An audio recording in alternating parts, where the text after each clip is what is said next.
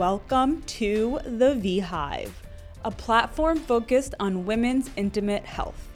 With weekly episodes from the field's top practitioners, we discuss all of the things you've always thought about but never wanted to talk about. On this podcast, we are making the highest quality information on the most beloved part of your body accessible, understandable, and implementable. I'm your host, Hannah Matlock, and I started this platform as a result of my own experience with chronic pelvic pain. Throughout the years I spent healing my body, I became overwhelmingly interested and passionate about these topics and have made it my mission to create awareness and education on the complexities of the female body.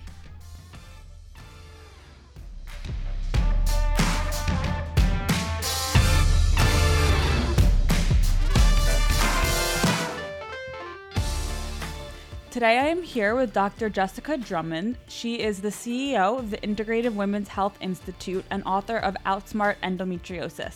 She holds licenses in physical therapy and clinical nutrition and is a board-certified health coach. She has over 20 years of experience working with women who have chronic pelvic pain and facilitates educational programs for women's health professionals in over 60 countries.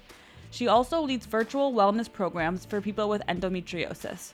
Dr. Drummond lives and works with her husband and daughters between Houston, Texas and Fairfield, Connecticut. So today we are going to talk about endometriosis and nutrition.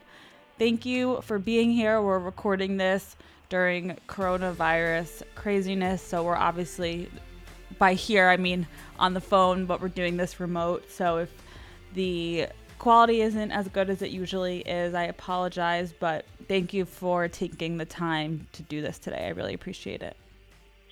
Sure. Thank you so much for having me. Yes. So let's get started. There's so much to talk about in regards to nutrition and endometriosis, but if you kind of had to pick a starting place as to what is like the best place for women with diagnosed endo to start, what you eat plays such an important role in the way that you feel. And I think that that's something that we all know, but as we'll get into the episode and we'll talk about more of the specifics as to changes they really can make and implement into their day-to-day life, what would you say is the best starting point? Well, in that sense, I think we need to think about how endometriosis can be managed from a digestive, immune, and nervous system standpoint. So we have to remember that endometriosis has some inflammatory, some parts of it are increased inflammatory markers. It also has some autoimmune characteristics. And obviously there's pain, which is a neurologic expression. Mm-hmm. And so while there's no clear diet plan, most people do well with kind of a skeleton of an autoimmune paleo food plan because endometriosis has so much of an autoimmune characteristic, and it often is comorbid with other autoimmune diseases. So a lot of people with endometriosis often have things like Hashimoto's or rheumatoid arthritis or subclinical autoimmune markers. So we want to think about, and the reason why the immune system tends to overreact to foods is that there is a strong interface between the immune system and the digestive system. About 80% of our immune system is kind of wrapped up and around our digestive system. So the healthier our digestive function is, the better for our symptoms. Mm-hmm. And so we can talk about specifically what the food plan looks like and know that it's highly individual. I certainly have patients who do well on a vegan diet, but most people do better with kind of leaning in the direction of autoimmune paleo. But none of that matters until the digestive function is optimized. So are you chewing enough? At least, 20 chews per bite would be ideal. 40 is sort of the research gold standard, although most people chew their food like 3 bites. So if I can get 5 or 6, then that's an improvement, right? Mm-hmm. Eating mindfully, slowly, calmly, which is really challenging when you've been so afraid of food for a long time and really restricting. So we have to think about, enjoying food again, cooking food that's very nutrient dense. So, we're in the middle of this coronavirus situation. This is a perfect opportunity to optimize our nutrient stores. So we want lots of fruits and vegetables, mostly vegetables, lots of protein, lots of healthy fats. Because as those foods break down, they're very high in nutrients, micronutrients like vitamins and minerals, which support immune health and nervous system health, and macronutrients like amino acids, which help balance brain neurotransmitters. So chewing, slow eating, good stomach acid. Many of my patients with endometriosis have low stomach acid. That was a huge thing for me. Last summer I actually saw a nutritionist for the first time, and I don't have endo, but I have had a lot of digestive issues, and she gave me digestive enzymes, and it changed my digestion. Like, things were incredibly better after that. Absolutely. And so there are digestive enzymes, and then there's stomach acid support. It had both, now that you're saying it. It was like a 2-in-1 supplement, I remember. Excellent. Yeah, that's great. And what we do in the book, I specifically explain how to challenge how much of the stomach acid support called betaine HCl you need, because it's variable. Some people, there are some precautions to doing it, but a lot of patients in this population really benefit. Any pelvic pain condition, anyone with chronic digestive issues, one of the most common things that I see in my practice is low digestive enzymes and low stomach acid. And without those two things, kind of revved up, it's very hard, no matter what the food is that you're eating, to extract the nutrients out of it. And that is so key for digestive and immune health, whether you have endometriosis, pelvic pain or not.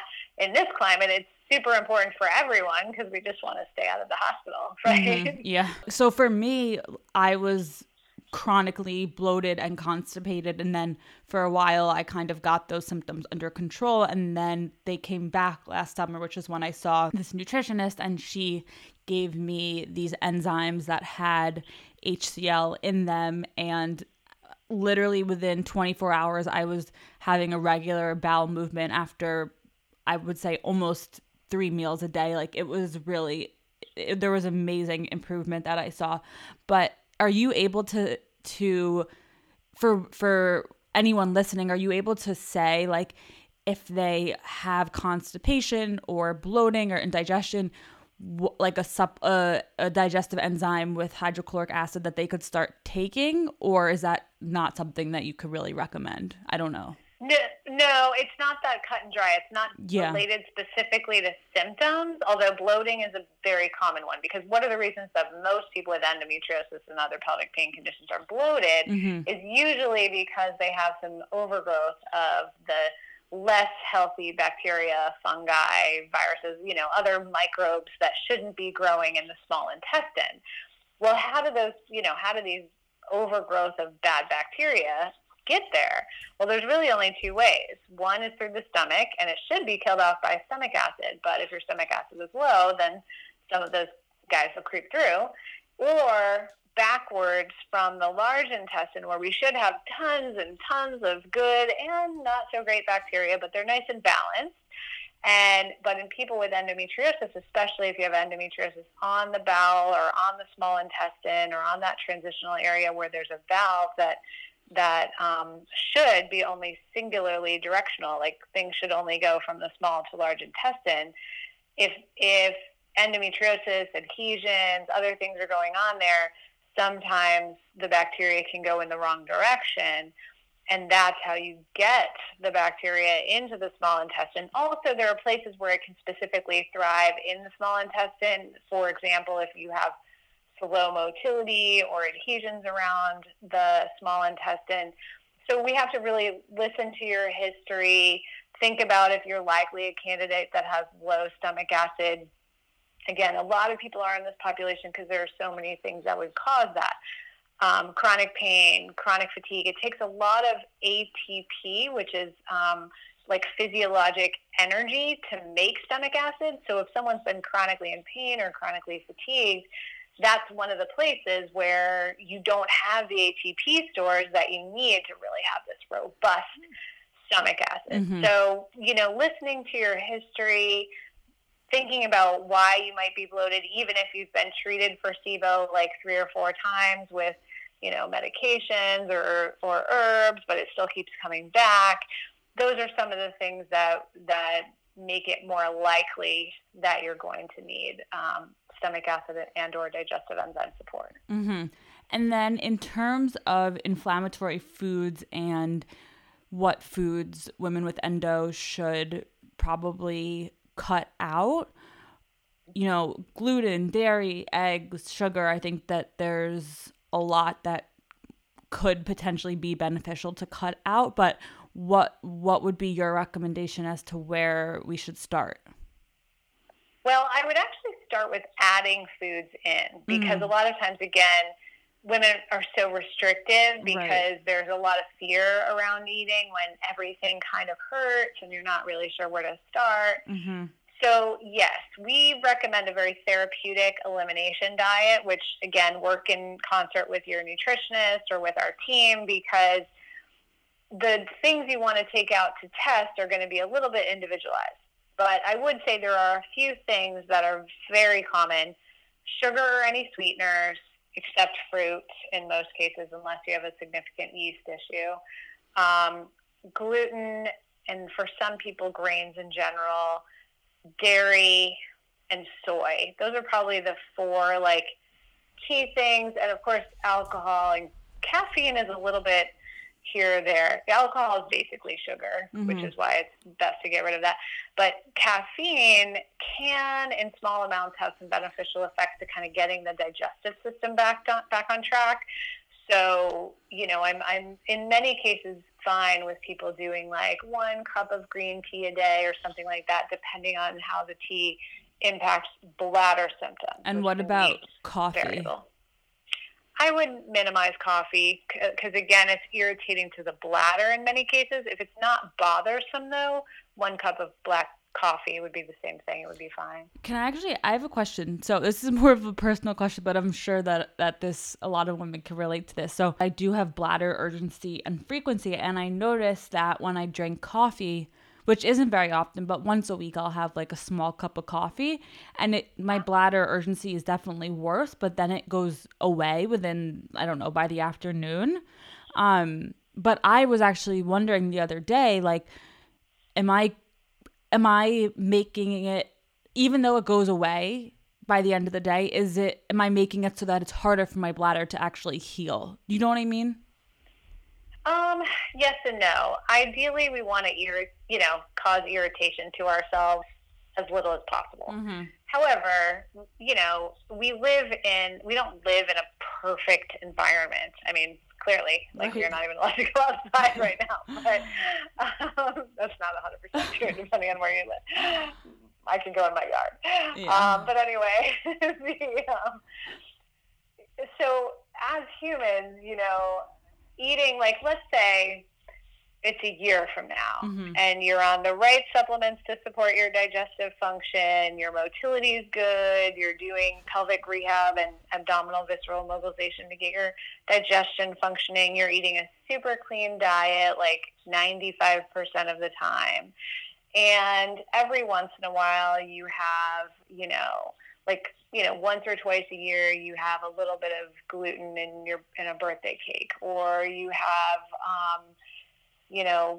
grains a couple times a week, where ideally it would be better if your body didn't eat grains, or you have coffee 1 cup a week.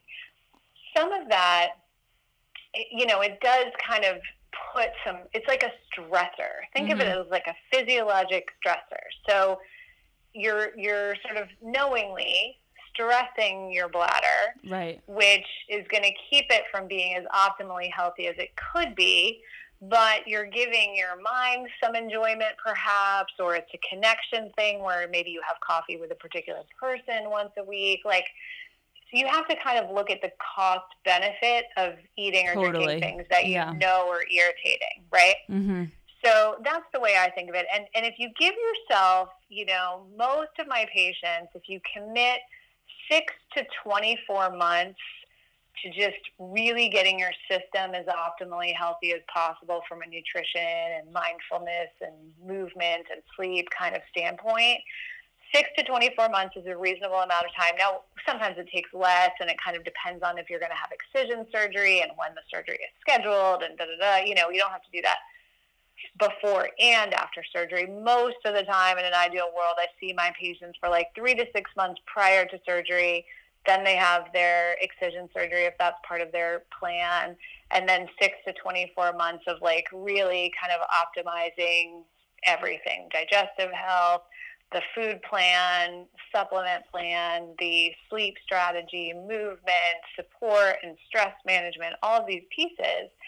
Then you kind of get yourself in a really healthy situation. And then, minor perturbations to that, which could be anything. It could be like, oh, I'm going to go on a vacation. I'm going to be on a red-eye flight. Or I have to work, for 2 weeks really in a push mode for this, this project that I'm doing. And I know I'm probably going to experience some flares, but I'm going to do everything else I can to kind of buffer that. So that's the way I think. I think in sort of life is full of stressors. And so the more resilient we can be, the better.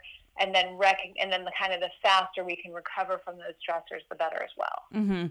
And in terms of, going back to cutting out sugar, but I just want to clarify that by sugar, you mean even all sweeteners like honey, maple syrup, coconut sugar, even like the better sugars should still be eliminated. But what I do want to ask is, what are like the substitutes that you recommend? Because I know that there's so many, and I have eliminated most sugar from my diet, but sometimes there's erythritol in stevia packets. Do you recommend a specific sweetener, or like have you seen negative effects from some other sweeteners in your patients and your practice?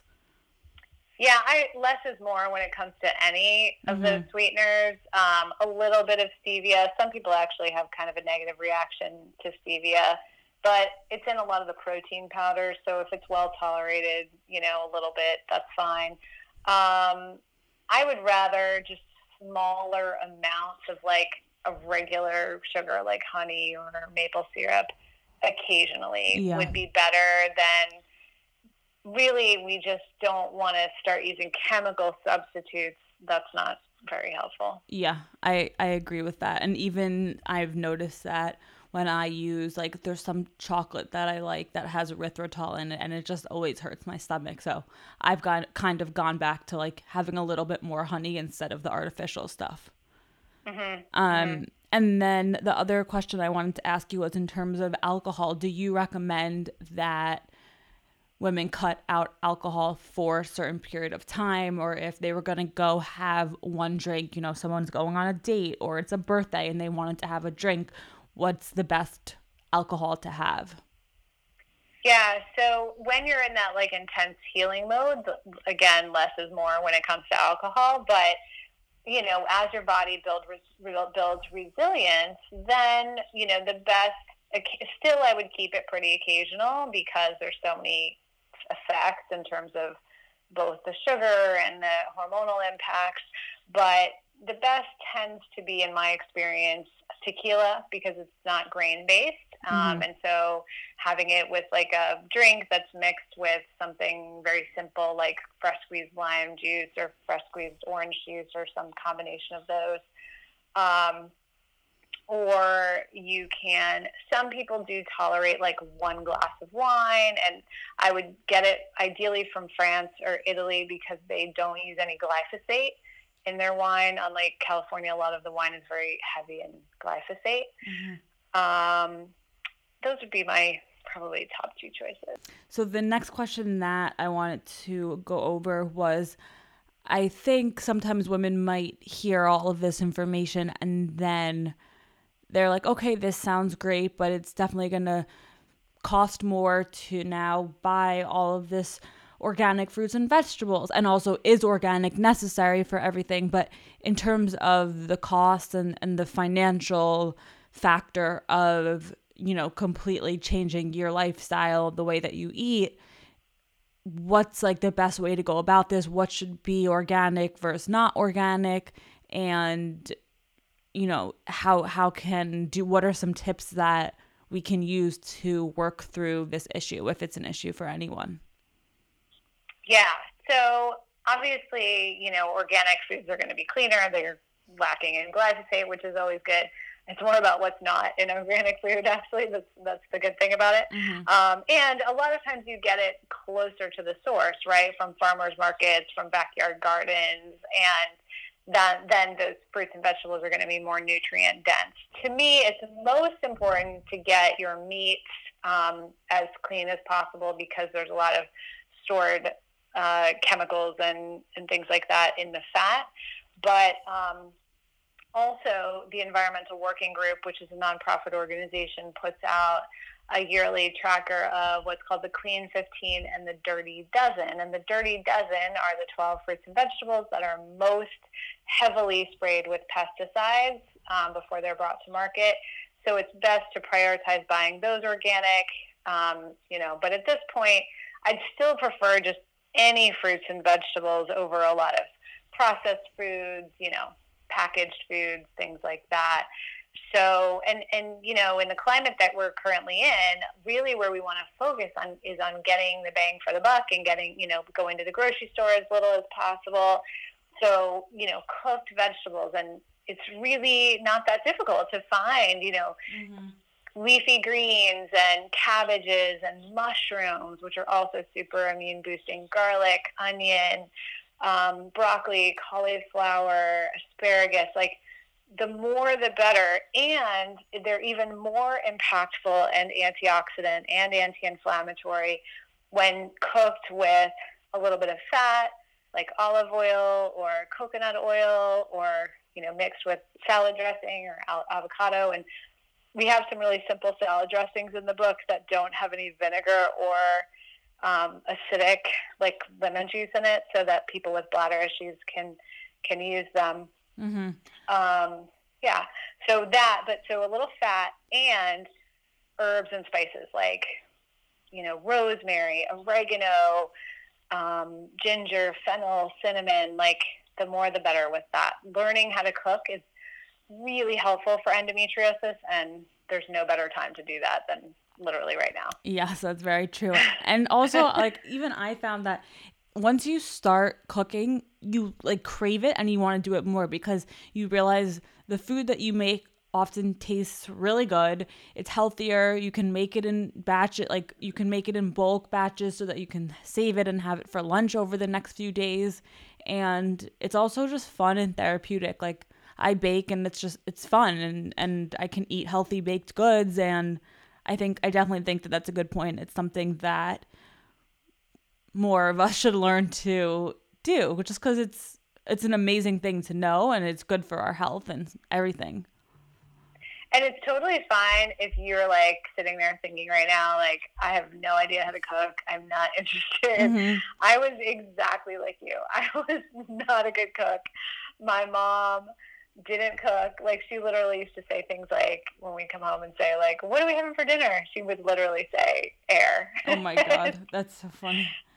And so, I did grow up with like Italian grandparents and great grandmothers who made soup from scratch. And I remember going to her house in Brooklyn, but no one ever like sat down and taught me how to do that. Right. Mm-hmm. So, and my other grandmother was Irish, and she was alive until just a few months ago. So, I mean, I had Thanksgiving dinners, and she taught me how to make gravy and stuff, but she wasn't big into food like my mom. She cooked because, that was just more necessity from her perspective.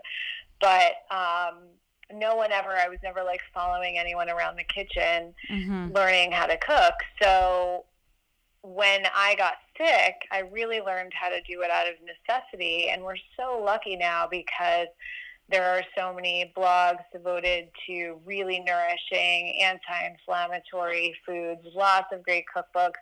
And if you just even go to the basics, like scrambled eggs with lots of vegetables and avocado for breakfast, and soups, and, when it's easier to get, clean raw vegetables like salads and grilled, meats with some herbs and spices on it. And, these things are not expensive, big batches of soup, big batches of chili, big batches of stew are not difficult to make, but there is a technique to it that most of us, I was born in the 70s, and even my parents' generation and, my generation, and then the generations behind me and the millennials and my kids, Generation Z, I guess they're called, most people don't know how to cook, but it's not hard. I think it's intimidating, but not difficult once you just sort of just allow yourself to get in the kitchen and play and know that there's going to be some disasters. But, it's fine. That's just part of learning. Yeah. Even this morning I made homemade hummus, and that's something like I never made it before. I always thought that was a time-consuming thing to do, but it was so easy. It was just a can of chickpeas, a little bit of tahini, a little bit of olive oil, salt, pepper, garlic, put it in the blender, and you have like a whole jar of hummus for the week. Yeah. I mean, the other day I made a chili, curry sauce, which is hard to get without sugar in it. Right. Oh my gosh. I'll give you this recipe. Okay. It's so simple. It was basically you just saute, like I was in the middle of kind of cooking, like we had this leftover chicken thighs and I had frozen vegetables, and I was like, oh, I just need like a sauce with this. And so I literally just pushed all that stuff. I was just trying to like warm it up, basically. I pushed it all to the side of the pan. I chopped an onion.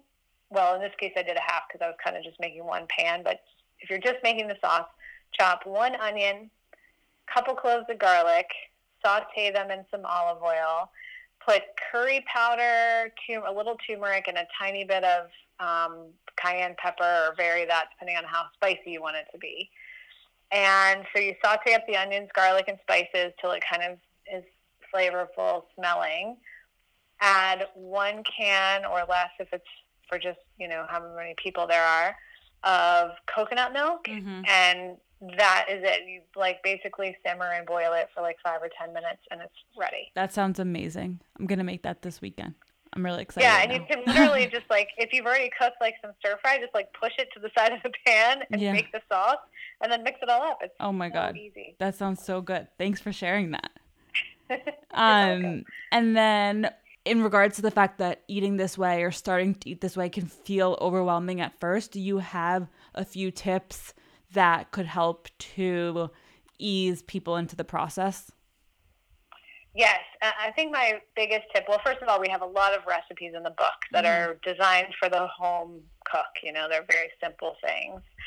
But sit down and think about what you normally eat in a week. The average family has kind of memorized 10 recipes or so, maybe 3 different breakfasts and 6 or 8, lunches and dinners. And if you just sit down and make yourself like a cookbook of what you normally eat, and then transition that to be less processed food heavy, less sugar heavy, and more vegetable heavy, it'll probably, you probably can immediately come up with kind of like a family or a personal cookbook that you can just learn how to cook those 10 things to get started. So like if you have pasta once a week, now make spaghetti squash with meat sauce with added veggies like zucchini or, mushrooms. If you have taco night, instead of the taco shells, make taco salad and put more vegetables into it. So keep it really similar to what you already do and just shift away from processed foods and towards vegetables. Awesome. Thank you. And for everyone listening, I just wanted to also mention that I think it was about a year ago now, we did a different episode together that was just about nutrition and pelvic pain in general. But I remember in that episode you shared a few really inspiring success stories. And I feel like hearing those stories always motivates people to want to get started on this journey. So I wanted to ask you the same question again, but we can make it more focused towards endometriosis. But what are some success stories that you've seen in your practice in working with women who have endo and then have implemented all of these food and lifestyle changes and have just seen some great results. Yes. Well, so basically, one of my favorites is the woman who wrote the foreword in my book, Outsmart Endometriosis. Her name is Audrey. And she came to our program as a practitioner. She was learning all these strategies to help her own clients and patients, but she also had endometriosis herself. And she really struggled with infertility, but she kind of used our training program professionally as, kind of put herself as patient number one. And she worked through, got herself healthier and healthier, learned how to cook, ate this way, and now she has twin baby boys. So that's really exciting for me to see. That's so exciting. Yeah. And I feel like that is probably a pretty common story, like when women are really able to be committed to this way of living and really change the way that they eat and the way that their bodies function, they will be able to do so many things that they weren't previously able to do, whether it's getting pregnant or, being able to work out a certain way, just like so many things, even just something as simple as having more energy during the day, like changing the way that we eat helps so much. Absolutely. And I think when you take a very holistic lens on it, the goal is always to help nourish and fuel the systems so that they function better. All of our physiologic systems, our digestive system, immune system, our nervous system, can we concentrate? Are we brain foggy? Fertility and reproduction, it all works better when given the raw materials that it needs and lowering that inflammatory and autoimmune type responses. Yeah. And one other thing that I wanted to mention, which we've both talked about before, is that when you start to make these changes and then see how good you actually feel, it becomes something that you want to continue. Like, I know for me, a few years ago, I cut out gluten, dairy, sugar, and it took me a while to be able to stick to that. But once I was able to, I never went back because I was like, I just feel so much better. Like, I know if I have gluten, I'll wake up tomorrow tired or I'll be constipated or bloated, and it just wasn't worth it for me. And now I can have those things once in a while if I really want them. But I think that that's something that's really helpful for people to know also, is that like once you can just commit for a period of time to making these changes, you'll see how much better you feel and you won't even want to eat the other stuff. It's so true. I mean, it was a little rough for me to quit sugar. I did it cold turkey when I first did it a long time ago now, like 15 years ago. But it, I had pretty rough cravings for like 4 months, but now it's been, more than a decade, and, I eat a little bit of sugar from time to time, but my diet is so much better but I much prefer it. And as you said earlier, I almost prefer cooking at home because the food is better. And, you just start to really enjoy this. It does not feel like, restrictive or negative. It actually feels great. Yeah. And the last question I have for you is, if you just had to give one piece of advice for women with endometriosis, what would it be? Like a main takeaway? Yeah, I think I would suggest by thinking about your digestive function, because sometimes just a little bit of digestive function support, as you said, can make a huge difference.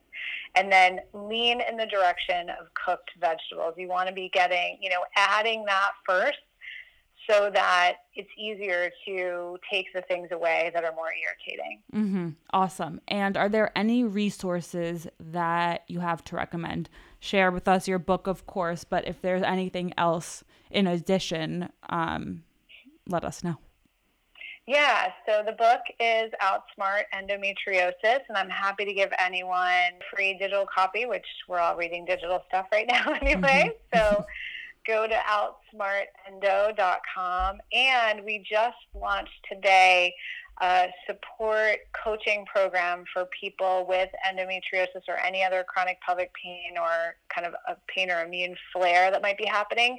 We're going to be doing that in live group coaching sessions every Friday for kind of the foreseeable future. You can join at any point and stay with us for 6 weeks and really get really healthy so that you can minimize any kind of pain flares or anything like that during this stressful time. Awesome. And I think that's it. Oh, and where can people contact you?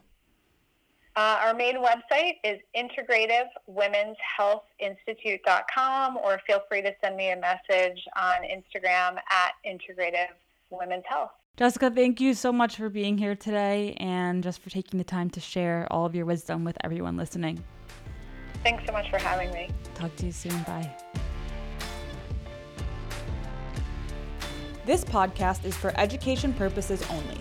It does not constitute the practice of medicine, nursing, or other healthcare professional services, including the giving of medical advice. During the episodes, no doctor-patient relationship is formed. The content of this podcast is not intended to be a substitute for professional medical advice, diagnosis, or treatment. Listeners should seek the assistance of their healthcare provider for any concerns or questions they have.